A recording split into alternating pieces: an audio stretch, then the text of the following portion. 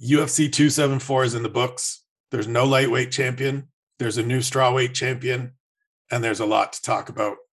It's Sunday, May the 8th. I am E. Spencer Kite. These are the next day takeaways.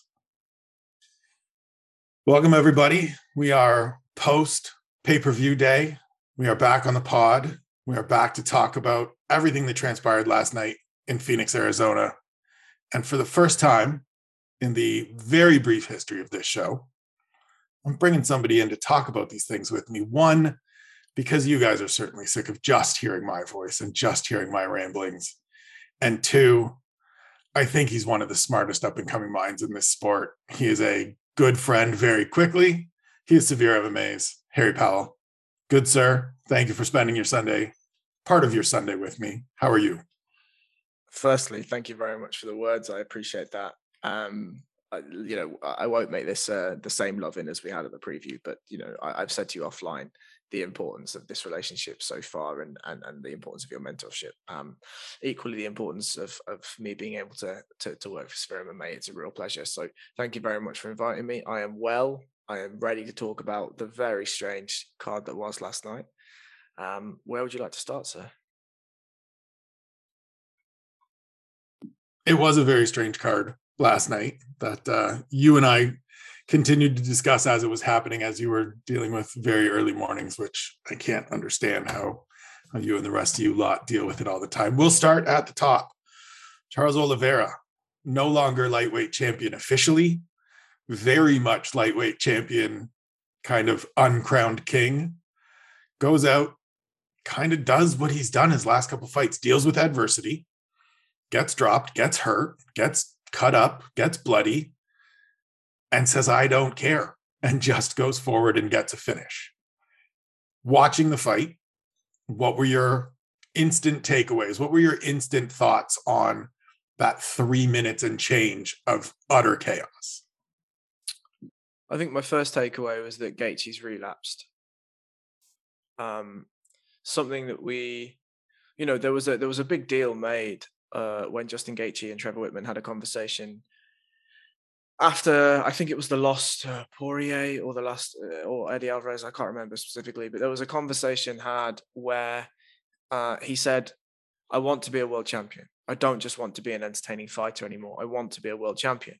And Trevor said, you can absolutely do that, but you cannot do it with the current style that you have. And what I thought when we saw him against Tony Ferguson was that he was going to be able to realize that potential. He looked fantastic. He was moving well. He was striking well. His head movement was fantastic. This fight was not that. It was anything but that. My initial thoughts on Charles Oliveira was the same. He seems like a man that needs to take a smack to wake up a little bit. And I don't think there's anything wrong with that if you're able to stay in. And what I wrote in my article was he went down to the fire and brimstone house that Justin Gaethje has, and he met volcanic heat with nuclear fusion. Right, that's what he did. He was able to stay in the pocket long enough to land damaging shots on Gaethje, and I think Gaethje was shocked at the power of Oliveira.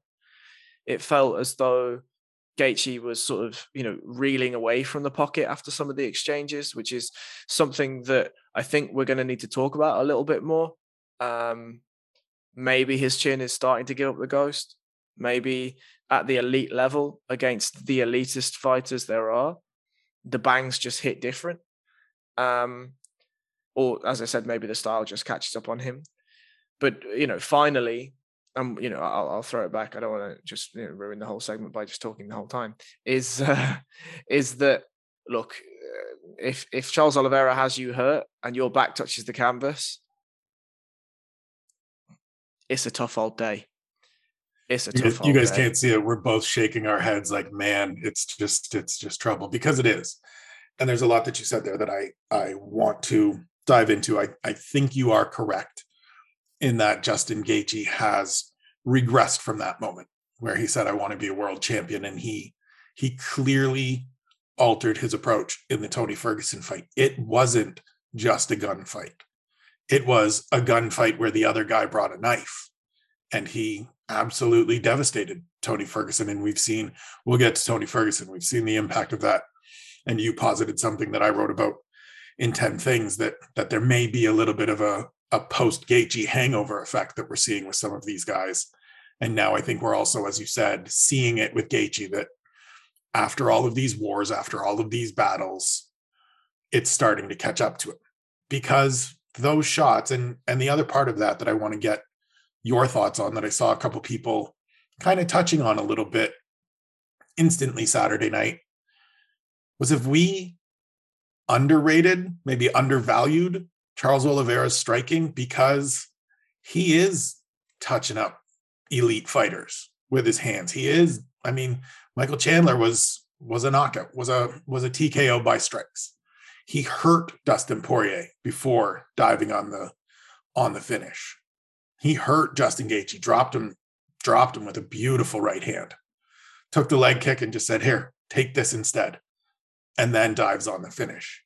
Have we made so much of his submission prowess, which is phenomenal, and his submission record, which is the best in the UFC, at the expense of acknowledging what a terrific and varied striker he is, and how much of an impact that has on his performances? Historically, no, I don't think so. I think that, again, Oliveira is a fighter that has gone through sort of epochs of evolution, right? He's grown, he's risen, he's faded, he's risen, he's faded, he's risen. He's made cognizant decisions to embody himself or represent himself as the fighter he is today. He's quite clearly improved his striking. In terms of have we underrated his striking, I think my question back is, underrating his striking how, or by what measure, right? Is it underrated his striking in the overall pantheon of MMA striking, or is it, have we underrated his ability to use his striking to take fights to where he is most dominant? I think it's the latter of those two. We focus and we fixate so much on how dangerous he is the minute he gets a hold of you, the minute you're on the ground and in jeopardy, that we don't spend enough time talking about the ways that he gets you there, which is more often than not all of these different strikes. And we saw it, I think, in that fight with Gaethje, as we have in the fights beforehand. He's hitting you with various things. It's not just, and I think that was a big part of last night. It's not just for Gaethje, the leg kick and then the big power shots. It's the calf kick. It's the teep up the middle. It's the right hand. It's the knees. It's the flying knees, that it puts you in such a position that you have to worry about more than you do if you're Charles Oliveira and what's coming back at you. And yet the way it always ends is with a submission, or almost always ends is with some kind of choke, with somebody going to sleep or tapping. And so we fixate kind of just on the actual finish, that we don't talk about the various weapons and the diverse weapons that he brings to the cage to set up those finishes. Yeah, I actually think that the striking success doesn't primarily come from the pure evolution of his striking.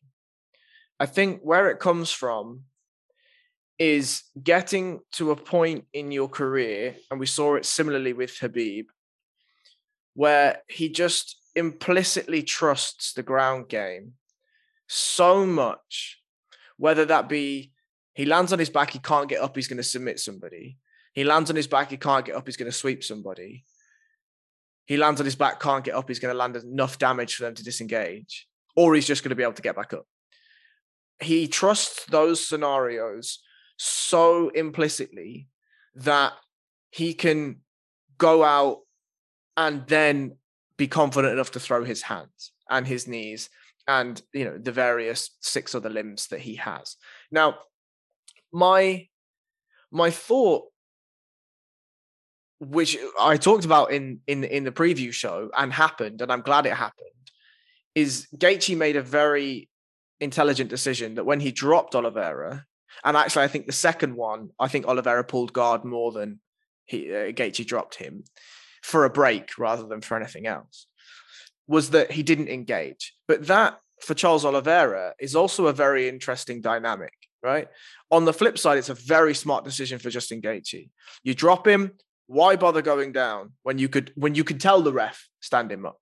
Fine. If that's an option, do it. For Charles Oliveira, he can get dropped, in inverted commas, and just take a breather for 5 seconds, gather his thoughts, get himself back together, and get back up and fight again. I think the dynamic of the danger of what he poses on the ground is a super weapon for Charles Oliveira. That point about him getting dropped and Gaethje not diving in, which, as you said, you brought up on Saturday's Severe MMA preview show, played out a couple of times in that fight. We saw even when Oliveira full on pulled guard, jumped guard. Justin Gaethje hits the mat, his knees hit the canvas, and he instantly looks at Charles Oliveira like, no, man, I'm out. We're not doing this. We're not playing here. It was the one moment, or one of the few moments for the comms on Saturday where they nailed it, where they said the right thing, because Daniel Cormier said, look, it makes sense. I fully understand why Justin Gaethje isn't going to the ground with this guy. We know how dangerous he is, but made your second point there of Charles Oliveira gets 5 or 10 seconds to just gather himself and get himself up and start the attack again. And it is such a weapon. It is such a dynamic that so many of these athletes don't have. Most of these fights, or lots of these fights, are finished on the ground by somebody coming down and chasing a hurt fighter. You cannot do that with Charles Oliveira. We've seen it. We've talked about it, you and I, and the Severe crew, with Paul Craig. You just can't be there with him, because it is, even in that finishing sequence where Charles Oliveira gets very high to start, is looking for a choke. It's not there. Looks and switches to the triangle. It's not there. And Gaethje's able to kind of wriggle free. Charles is right on his back right away and under the neck instantly. It's just the jeopardy that you're in being there with him. And that creates those moments where you have no choice but to stand with a guy that is now proving he can take your best shots and get up and come and hurt you. And I think if there were any questions, and I all caps tweeted it out last night, question his heart now, right? Justin Gaethje went into this fight and said, once a coward, always a coward. I'm going to test his heart. I'm going to see if it's still in there. We can't say it anymore. It can't be mentioned anymore. Yes, it was a part of his past, but it is in the past and it is dead and buried now, because there's no questioning this man at this point. I'm going to turn the question slightly on Gaethje. This is insane for me to say, given that, on a Sunday morning, I'm sat here after having a sleep and I'm not a fighter at all. I haven't taken any blows to the head. But I'd question Justin Gaethje's mentality, because you turned such a corner and genuinely looks like a world beater against Tony Ferguson. Now, look, have your opinions about Tony Ferguson. I think personally, Tony Ferguson proved a lot in that first round against Michael Chandler about sort of where he is and where his skill set still lies in that division. But to go from the Tony Ferguson performance to having the performance against Khabib, now everyone can get a bye against Khabib. These things happen in MMA. But to then go out against Charles Oliveira and perform the way that you did, going back to the roots of your fighting, the fibers of your fighting, I question where Justin Gaethje's mentality is. Is he still the same fighter? Is he the one that has a little bit of that something in his heart? I don't know is the answer. I don't know. Yeah, I think it's a very valid question. I think you can even go back before this, the Michael Chandler fight, right? It was a different performance than we saw in the Ferguson fight. It was back to that brawling mentality. It was back to that try to kill him mentality that he kind of abandoned for a little bit or did away with. He listened to Trevor Whitman and took 10% off and looked like a killer for a while. Moving it forward, spinning it forward, as this is the takeaways and kind of a talk about what's next. there was obviously the instant, all right, who gets the next shot? And I loved Charles Oliveira jumping over the cage and telling Dana White, I'm the champion, where's my belt? And Dana having to on the show, on the broadcast, say, no, you missed weight, you're the number one contender. All right, fine. Then give me somebody. Who is the correct somebody, and who will be the somebody if those two things are different? I think it's obvious, really. I think the right one is Islam Makhachev. Who is the one? It's Conor McGregor, right? Like we're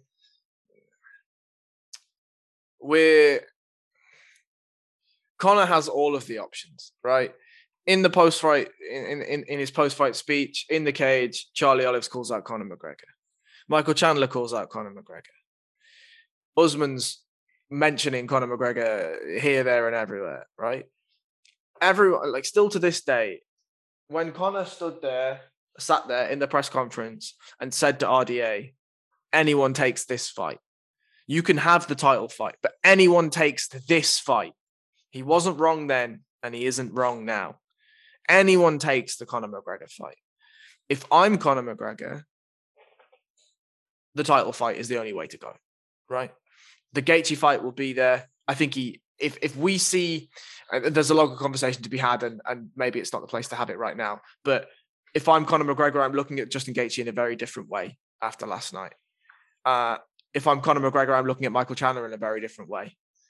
If I'm Conor McGregor, I think the hardest fight in that division that's going to get you the biggest marbles is Charles Oliveira. Yeah, and the thing with that, and I think everybody, I would hope everybody can see it or can recognize it, is that there is no way that ultra confident Conor McGregor doesn't see those moments when Charles Oliveira is hurt and think, I can do that. And if I do that, he's not getting up. Because the one thing we know about Conor is he feels he's on a different level when it comes to some of this stuff. The interesting thing to me, and we'll move on from this fight with this, is that I think it's going to be really curious to see if Conor wants to go from walking around as he is right now, looking like an absolute gorilla, to going down and fighting at 55, which he's done in the past, certainly, and is capable of, but he hasn't done it recently. And so with those options, with those choices available to him, I'm interested to see what he ends up deciding, because it will be his choice. It will just be up to him. He gets to pick the name. He gets to decide where he's going, and we'll see what happens there. We shift now to this co-main event, where Carlos Esparza wins a split decision over Rose Namajunas to claim the strawweight title, become the second two-time champion in the division,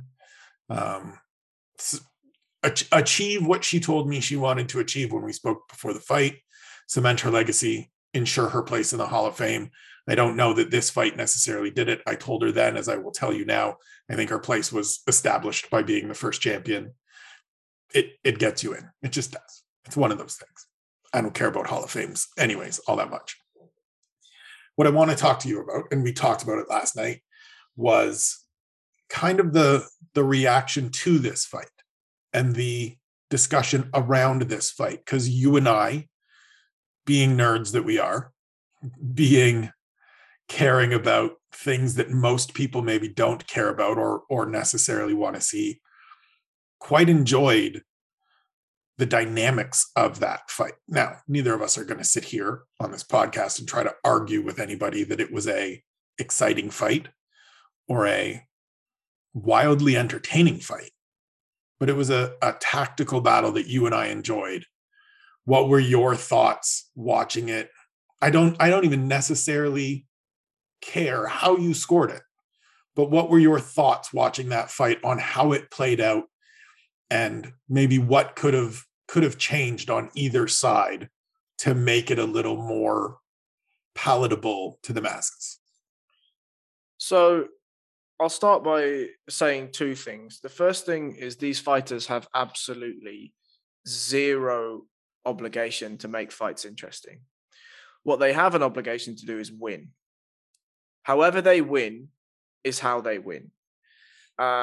Obviously, there are repercussions to those decisions in terms of fanfare and whatever.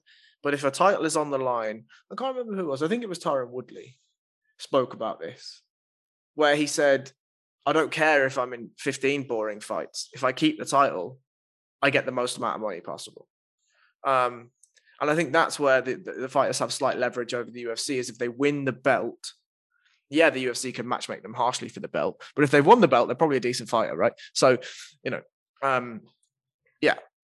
My main takeaways from the fight were I was pretty riveted by the first 2 rounds, to be honest. I thought it was really interesting to watch Rose make reads, to make Carla try and make counter reads, to try and find her way to get in.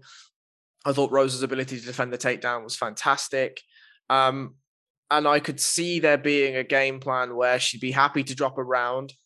She'd be happy to drop maybe 2, knowing that she'd got the reads in the bank and that she was going to turn the gas tank up and really, really take it to Carla.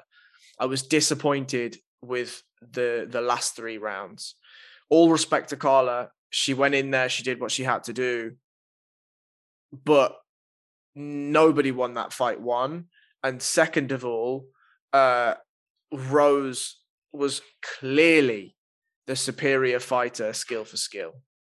And for whatever reason, didn't pull the trigger. There is an argument to be made as to whether she has any idea how the fights are scored. She comes out of the fight talking about, do I not get points for being defensively sound? No, is the answer. Now, how did I score the fight? I have no idea. To be honest, I don't score fights. I don't score fights because I'm not very good at it. I defer to yourself, or I defer to Sean. I ask him, and I ask you questions of why you scored fights like that. Now, look, there are very easy rounds to score, right? If one man beats the fuck out of another man, I'm like, I think that guy won, right? But fights like Rose and Carla, I'm looking at fights from an analysis point of view. I'm watching fights to be like, why does X or Y happen? I can't do both at the moment. So I don't know how I scored the fight, is the honest answer. But my main reactions were generally just disappointment from Rose's rounds 3, 4, and 5 performance. That was sort of the same thing I felt. And you and I, as I said, we're communicating throughout the event. And I think we both had moments where those first couple takedowns happened or attempted to happen. And Rose defended well. And we both kind of lit up knowing that that was a important piece of things. I, like you, thought that once she showed she could defend the shots and also get herself free if Carla was in deeper or secured, a partial takedown or a very quick takedown, that we would see her be more aggressive, that we would see her recognize and say, I can deal with whatever she brings to the table. I can deal with her in her best spots or in advantageous positions, so I can just go. I was quite alarmed by the way things happened in between each round, in that I did not expect for Rose to go back, and I wrote about this in the takeaways in 10 things, to go back and have every round be followed by kind of just grand praise and that everything is going well. And you're in a fight like that where very little is happening. And Trevor Whitman had a few times where he said, we need to be more aggressive. Everything's going well. We need to be more aggressive. And Pat Barry just said, you're winning. Everything's great. You're doing everything right. And I saw Eric Nixick last night tweet that he felt that Pat Barry coached that as a spouse and not as a coach. And that's maybe where you let Trevor step in. And I wonder if that's a part of it. I wonder if that's right, because Trevor has been the lead voice many, many times. Pat was the lead voice last night. And I wonder if that changes things for Rose in a fight like that, where, as you said, I don't think anybody would argue that she is the superior fighter. She didn't win on Saturday night, according to the judges, according to many people scoring the fight at home, according to the official rule, according to the official list of results. But I don't think anybody looks at those two and says Rose Namajunas is the inferior fighter. She's the better athlete. She has the more weapons, and she didn't use them on Saturday. Do you think there's any, I guess, validity or interest to you in kind of hearing from those coaches and hearing from Rose about the way that cornering went in terms of her decision making? Absolutely. I'd love to hear from Rose and the corner. Is there any validity in in Pat being the lead voice or not? I don't know is the answer. That's a variable that's really, really difficult to measure. And I'm not going to try. I echo your concerns, however. In the first round, she went back and they were like, this is great. This is fine. You're not getting taken down. Everything's good. I hear that. I hear that very loud. Like, the last thing you want in a 5-round fight is for Carla to get her eye in and start the groove of getting her takedowns and chaining her wrestling together. That's the last thing you want. And she didn't do that. So fantastic. That's a great round. Second round, when they came back, I remember Whitman saying, okay, on every third feint, throw a jab or throw something. Fine. And I think Rose did that once or twice at the start of the second and then fell back into the pattern of the first. The third, he was like, he upped the ante a little bit and said, we need pressure now. Really pressure her. Start to pressure her. She has nothing for you. And by the end of it, he was telling her, you're the greatest martial artist in the world. And to me, the way that I read that was, you need to fucking do something. Like, right. It's a way of saying to Rose, in the nicest way possible, to get through to a character like Rose is, be confident in who you are. You actually have to go out and win this fight, by the way. And she didn't. She absolutely didn't. There were so many moments that she would stuff a takedown or she would disengage from the clinch and just throw nothing. We look at somebody like Leon Edwards, especially in his fight against Gunnar Nelson, where he sort of, this was always a thing, but he brought to the fore in a very, very explicit manner, you exit from the clinch and you throw a big shot. And what does it do? Well, all of a sudden, Gunnar Nelson's got a hematoma above his eye and the fight starts spiraling out of control, right? These transitionary moments are places where Rose generally has done very, very well, but just didn't. And I really can't fathom as to why she didn't. It was obvious that she was stuffing the takedown well, or when she was being taken down, there was very little control time. She was either getting whizzes, getting underhooks, getting inside space, and forcing Carla to scramble, and then doing the right thing and not engaging in the scramble, just getting out. Getting space, fine, perfect, no problem. But you've proved to yourself that you are the superior fighter. Why are you not then taking the fight? I don't understand. Yeah, it was difficult to process. It was difficult to reconcile, really, in watching it. And for me, and I feel bad that we haven't spoken about Carla because she comes away with the belt, but I think the fact that we're speaking about it this way highlights kind of how the fight went. And it's not to take anything away from Carla, who did enough of what she had to do to get the victory. She has the belt. We will go forward with her and we will touch on that in a moment. I'm super curious to see Rose Namajunas' next fight, when it is, who it is against, and how she performs. Because a fight like this and a result like this, where you are questioning everything and being questioned about everything, can have a way to mess with you, can have a way to fuck with your head, especially if you're someone that is already in your head quite a lot, as we know Rose is. And then on the other side of it, we saw Dana White come out afterwards and say, we're going to look at that rematch between Joanna Jędrzejczyk and Zhang Weili as a number one contender fight. And I'm sitting here screaming last night, where the fuck is Marina Rodriguez, who already battled Carla Esparza to a split decision that I thought she won by doing enough off her back in the third round with elbows and being defensive and forcing Carla to do nothing, giving Carla no opportunity to do anything.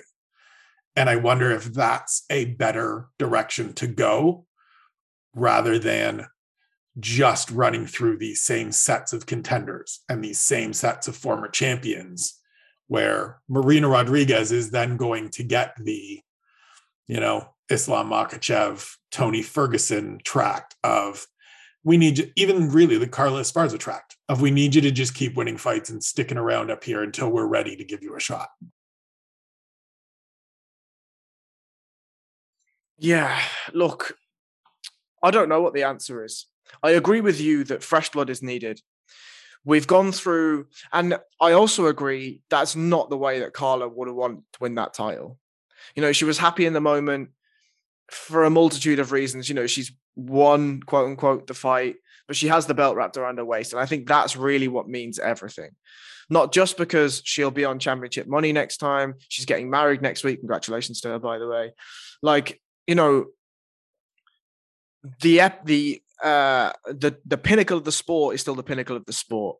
Regardless of how you win it, winning the belt is winning the belt, right?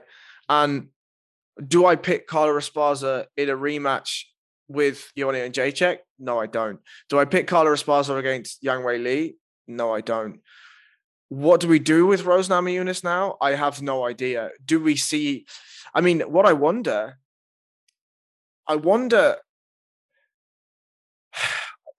Dana is a very cynical character at times. And what I wonder is, does he want to deal with the headache that is Rose? What I mean by headache is she's not the fighter that will just turn up and be like, I'll fight that guy. She's not a Michael Chandler. She's a fighter that has nuance and she has complexity. Do we see Dana White give Rose Namajunas Tatiana Suarez and just be like, let's see how this goes? I mean, I've been waiting for the return of Tatiana Suarez for as long as she's been out. I would welcome that. I would welcome that fight. I think you're correct in the assessment that Rose isn't necessarily the person or champion or fighter that the UFC was hoping she was all the way back on The Ultimate Fighter. They thought, we've got the next Ronda Rousey here, this dynamic finisher, this personality that is just ice cold and going to go out there. And that's not who she is. It's who she is when she's in the cage in terms of her demeanor, but it's not who she is in terms of mindset. As you said, Michael Chandler, she is not. So this is going to be one, and this division is going to be one that is very, very interesting over the second half of this year as we get some of these other fights coming together, as we figure out what comes next for these two competitors. Comes next for us is Michael Chandler and Tony Ferguson, the swing bout of the pay-per-view, the fight that I think everybody going into it was worried was going to make them sad, ultimately ended in a way that made a lot of us sad and a lot of us worried. But you said something earlier about Tony Ferguson's performance in the first round. And I wonder if you could just kind of go back to that and touch on your thoughts from that first 5 minutes and what it makes you think about Tony Ferguson's potential future in the octagon. So I don't think it changes my thoughts on a potential future for Tony Ferguson, at least not in elite level competition. But I expected Chandler to come out in the same way he did. He's extremely athletic. He covers distance very, very well. He has a very low stance, and when he hits hard, he hits with his straight shots. He came out and tried to get close to Tony, but Tony just did a great job of mixing up the footwork and switching his stances and sometimes being square and sometimes being slanted and just not really giving Chandler looks that a conventional fighter will give. And I mean, look, that's Tony Ferguson 101, right? He's not a conventional fighter, but I expected Chandler to make reads and still go out there and try to land shots regardless of the unorthodox approach that Tony Ferguson has. Now, I think there is a question over Michael Chandler coming out of that fight, and I'll touch on that in a second. But I was really impressed with how Ferguson stood his ground when Chandler was advancing. He didn't force himself back. He didn't concede range and space, and he looked for counters in the chaos, right? And he landed two really beautiful left hands, one a hook, one a straight. the moment that the first left straight landed, I said to you, Chandler's just broken his nose. And I'm confident he did, because one, it looked different after the shot, and two, Chandler was immediately affected by that shot. In the words of Shawnee podcasts, immediately impactful strikes. So yeah, I was impressed by Ferguson's focus, by how much he was in the fight, by his ability to land counters in the chaos.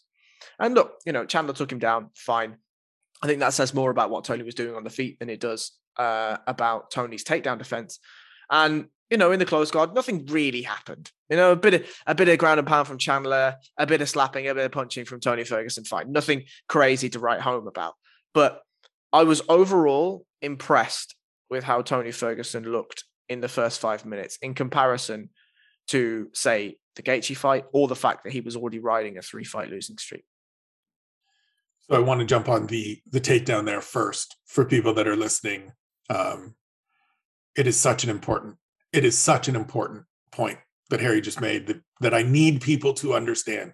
And this was drilled into me years ago when I sat in a conference room at a hotel and casino in Vancouver, listening to John McCarthy tell me about fights, teach me about judging and scoring fights.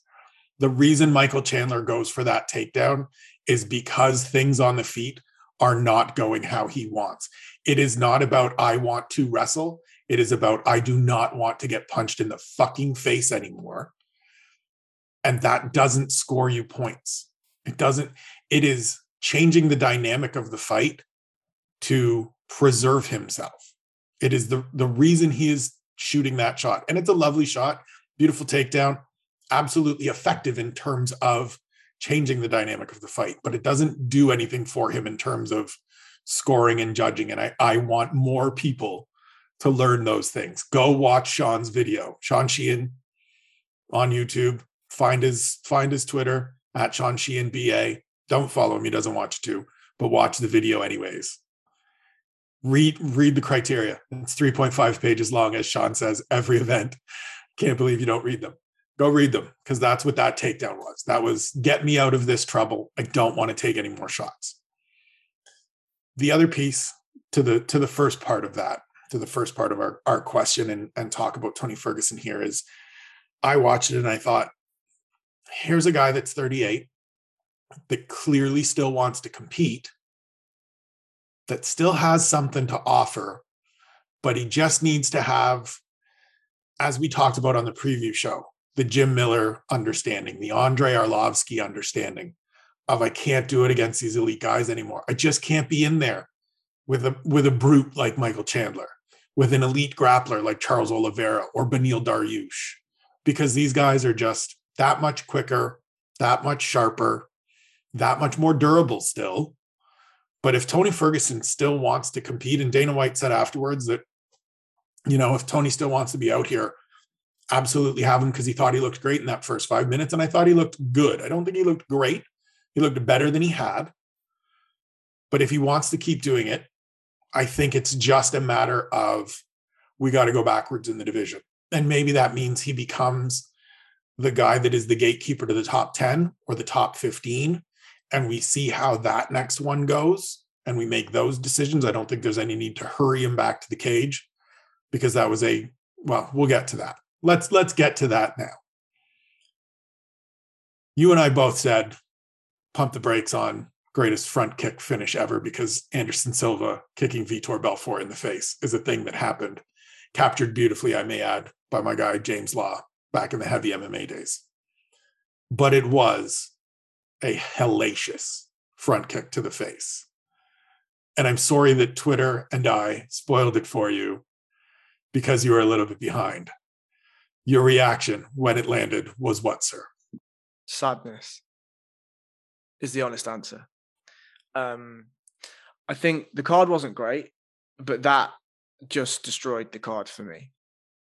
I expected it to be a rough fight for Tony Ferguson, but we have never seen Tony Ferguson go out like that. We've never seen him down for so long. And I think the thing that really drove it home for me was the medical team rolled Tony over from his front to his back, I suspect to like help him breathe and shit, make sure he's not swallowed his own tongue or whatever.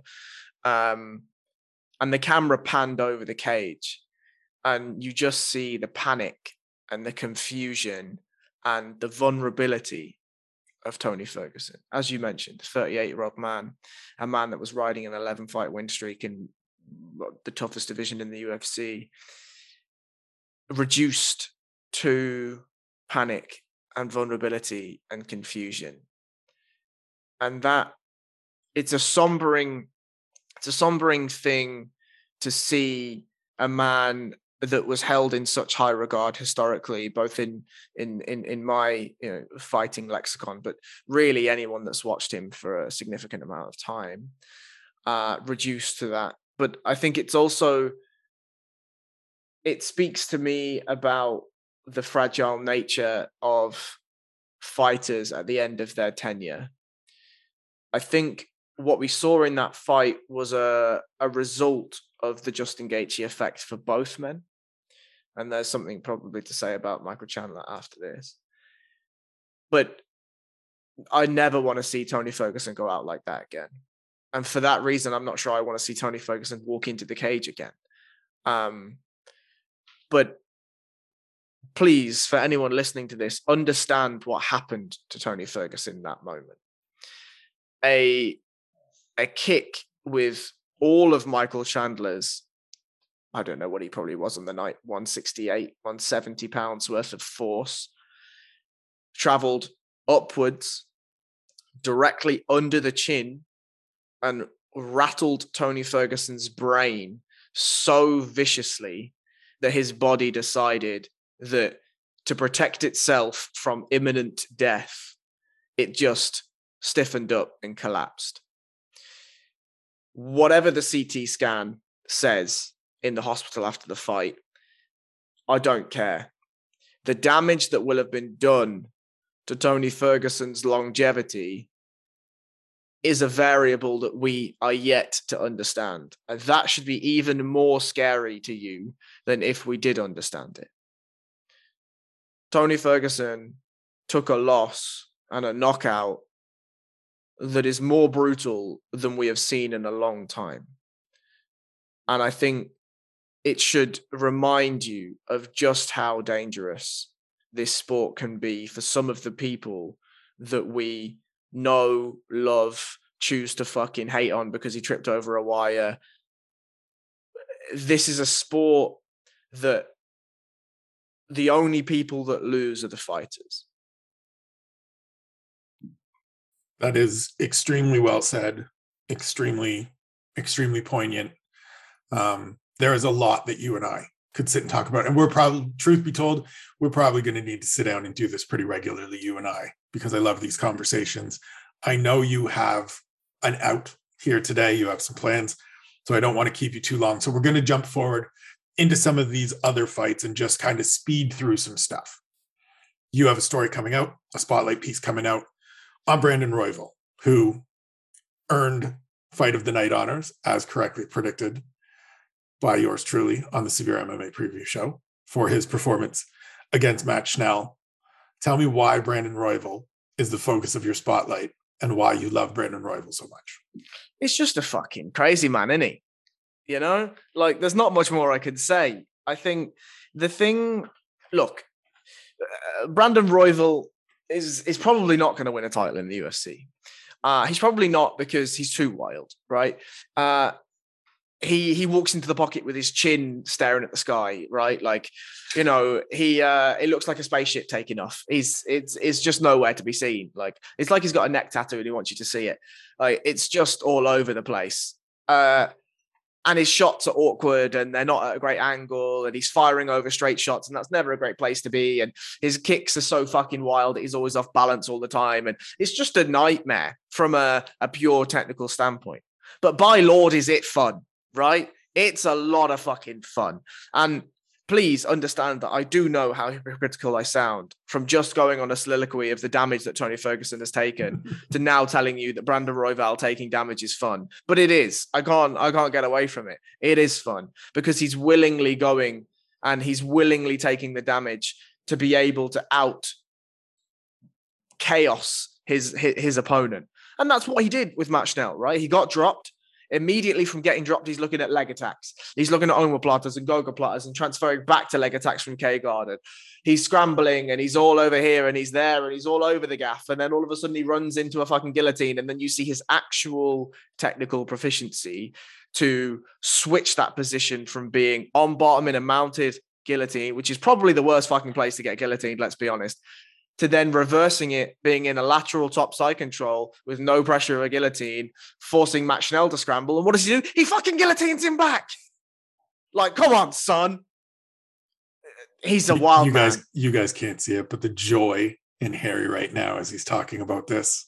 I think we're going to have to start doing some video podcasts of Harry just geeking out about grappling and about jiu-jitsu. You mentioned it here. We mentioned it on the preview show. We talked about it live on What's Up during the fight. That Brandon Royval, as you said, is a guy that probably doesn't win a title, maybe contends for one, maybe challenges for one at some point because of the way the division shakes out. Has a win over Kai Kara-France, as he said in his post-fight, but is a guy that is going to be right there in the thick of it and thoroughly entertaining every time.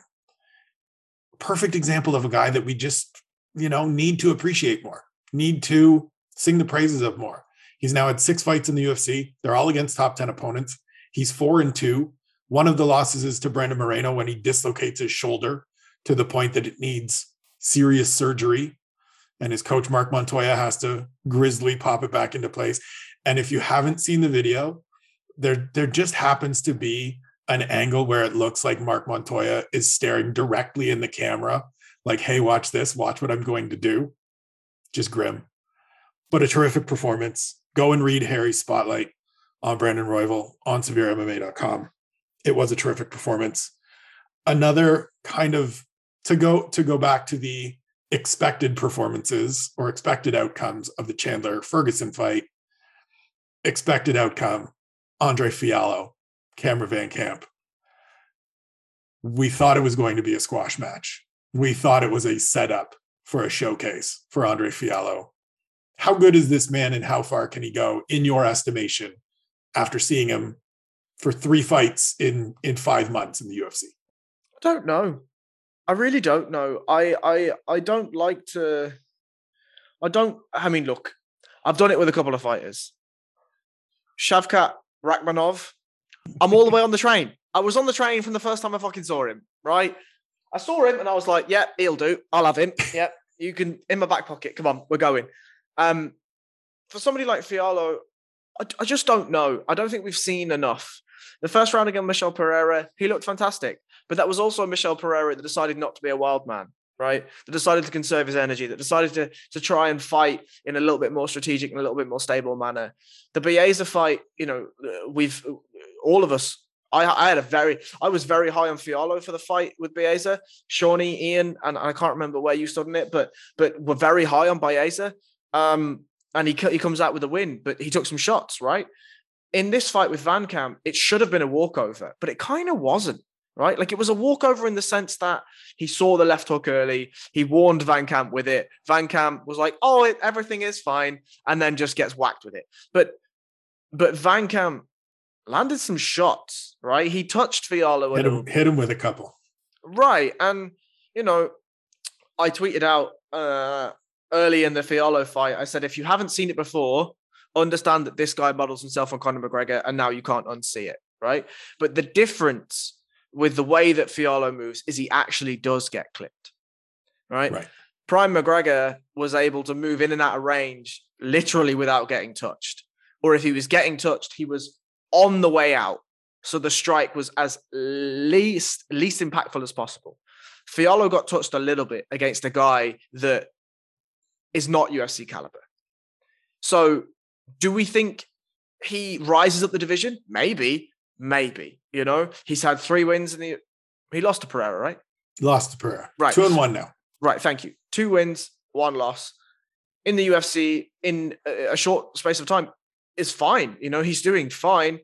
Let's see what his trajectory is. Let's see what his next matchup is. I know that he wants to be on the next card. He spoke to Dana White and Dana said, oh yeah, it's fine. Dates are sorted. Let's see who they give him. for that. Maybe it's Francisco Trinaldo if he wants a quick turnaround.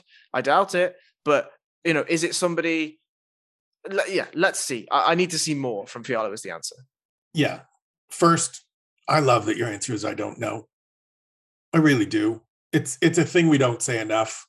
It's a thing sports punditry in general could do with more of. I don't know the actual answer. I want to see it. You and I talk about it all the time. I write about it every Wednesday. My whole being about this sport is I have questions. I want answers. And then I want to test that hypothesis more. And I want to test that hypothesis every single time out. I hope he gets a step up in competition because this felt like a step backwards.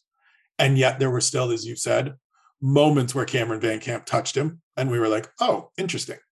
He kind of stiffened up a little bit there. So as he gets into deeper waters, as he gets into maybe Randy Brown, if Randy Brown wants to make a quick turnaround off this card, Chaos Williams, even if Chaos Williams wants to make a quick turnaround off this card, a guy with power that if Fialho lets himself get touched, it could be disastrous. But definitely a good win and definitely something to pay attention to kind of going forward. One other person that I wanted to touch on here before we get done, Lupita Godinez trains out here close to me, about 45 minutes away at Titan MMA in Vancouver. Just a dominant effort, just a wonderful performance. To me, showcasing that she is somebody to keep close eye on in this division where grappling is at a premium, where top control and power and doing damage from those positions are at a premium, and somebody who looks like she is growing by leaps and bounds in between each and every fight. Absolutely. Look, I think the thing that I've talked about this before on other podcasts, and I'll say it again here, is that the thing that to me shows the greatest trajectory of your potential as an MMA fighter is your ability to meld transitionary phases of fighting together. How well can you go from out of range striking to in range striking, from out of range striking to clinch, to out of range striking or in range striking, to grappling, to fence grappling, to groundwork, to, pinning positions, to striking on the ground. Like, these phases of MMA are fine in and of themselves, having skill sets there. But your ability to maneuver between those skill sets in an efficient manner, to me, shows a big opportunity for your trajectory in MMA. You look at Demetrius Johnson, you look at Henry Cejudo, two guys that were able to meld those things together just fluidly, really beautifully fluidly. Dom Cruz, another one, right? So what I took from Lupi Godinez's performance yesterday is the meta of her game is really, really good. The transitionary phases between her game are really, really good. Are there things that she needs to brush up on? Yes, absolutely. Is there room for her to grow? Absolutely. But her ability to transition between the phases was something that I absolutely noticed and I absolutely was impressed by. So absolutely somebody to keep an eye on for sure. And somebody that we saw last year in her rookie year that wants to be active, that wants to be out there and is going to get opportunities to continue to show that growth. Somebody asked her, I believe, at her post-fight media scrum about, like, will you take a little vacation after this? And she kind of did the, like, what the hell is a vacation? Because she wants to be in there. She fought 4 times last year in a rookie year, tried to get a 5th, is back here early this year, second quarter, but early second quarter of the year, getting her first fight. We'll see a lot of her. She looks terrific. She is officially 3-2, should probably be 4-1 in the UFC. I think she beat Jessica Penang, not Jessica Ai. And then the loss is going up in weight. And she was competitive in that fight. So definitely somebody that we will continue to talk about and keep tabs on going forward. She will make an appearance in Fighters to Watch probably next time out. She could have been the person this time. Probably should have been Melissa Gatto let me down. Got beat by Tracy Cortez. But before we get you out of here, before I let you go, tell people, so that I don't have to sing your praises and make you uncomfortable, where they can follow you, what you've got on tap, what you've got coming, and then I'll sing your praises afterwards. Well, before we do that, can we just talk a little bit? I've got the time, don't worry. Can we talk a little bit about Trinaldo and Danny Roberts? Absolutely. We talked about it. You and I talked about it during the fight. We did. Just dreadful fight IQ. Yeah, just talk to me a little bit about that. Like we've talked just now, we've literally just talked about Lupa Godinez, right? And how her ability to transition between the phases is really, really, really good. Why does Francisco Trinaldo not have that, being a 43-year-old man and having more fights than I've had hot dinners? So I'm gonna start this by saying it absolutely should be a speaker's corner at some point. Fight IQ. I don't know if I'm gonna invite myself on the show, but you and Sean should definitely talk about it.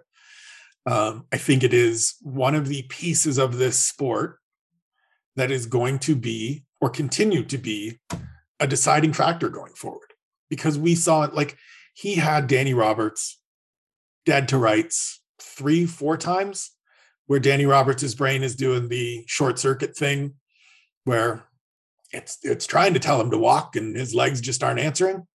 And each time Francisco Trinaldo, and we see it lots, it's not just a Trinaldo thing, right?